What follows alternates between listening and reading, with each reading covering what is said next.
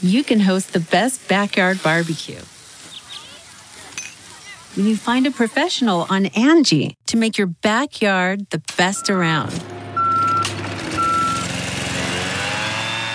Connect with skilled professionals to get all your home projects done well.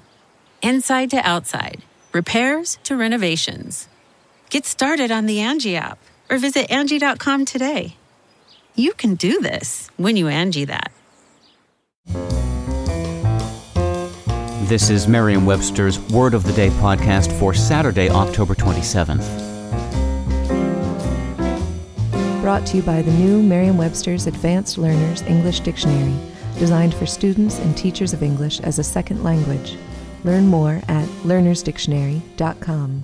The word of the day for October 27th is Malison, spelled M-A-L-I-S-O-N.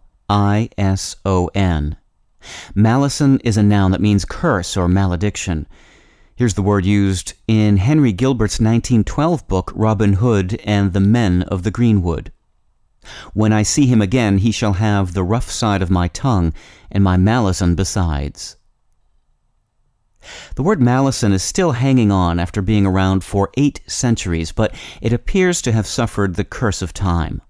Although malison still sees occasional use, it is no longer as common as it was in days of yore.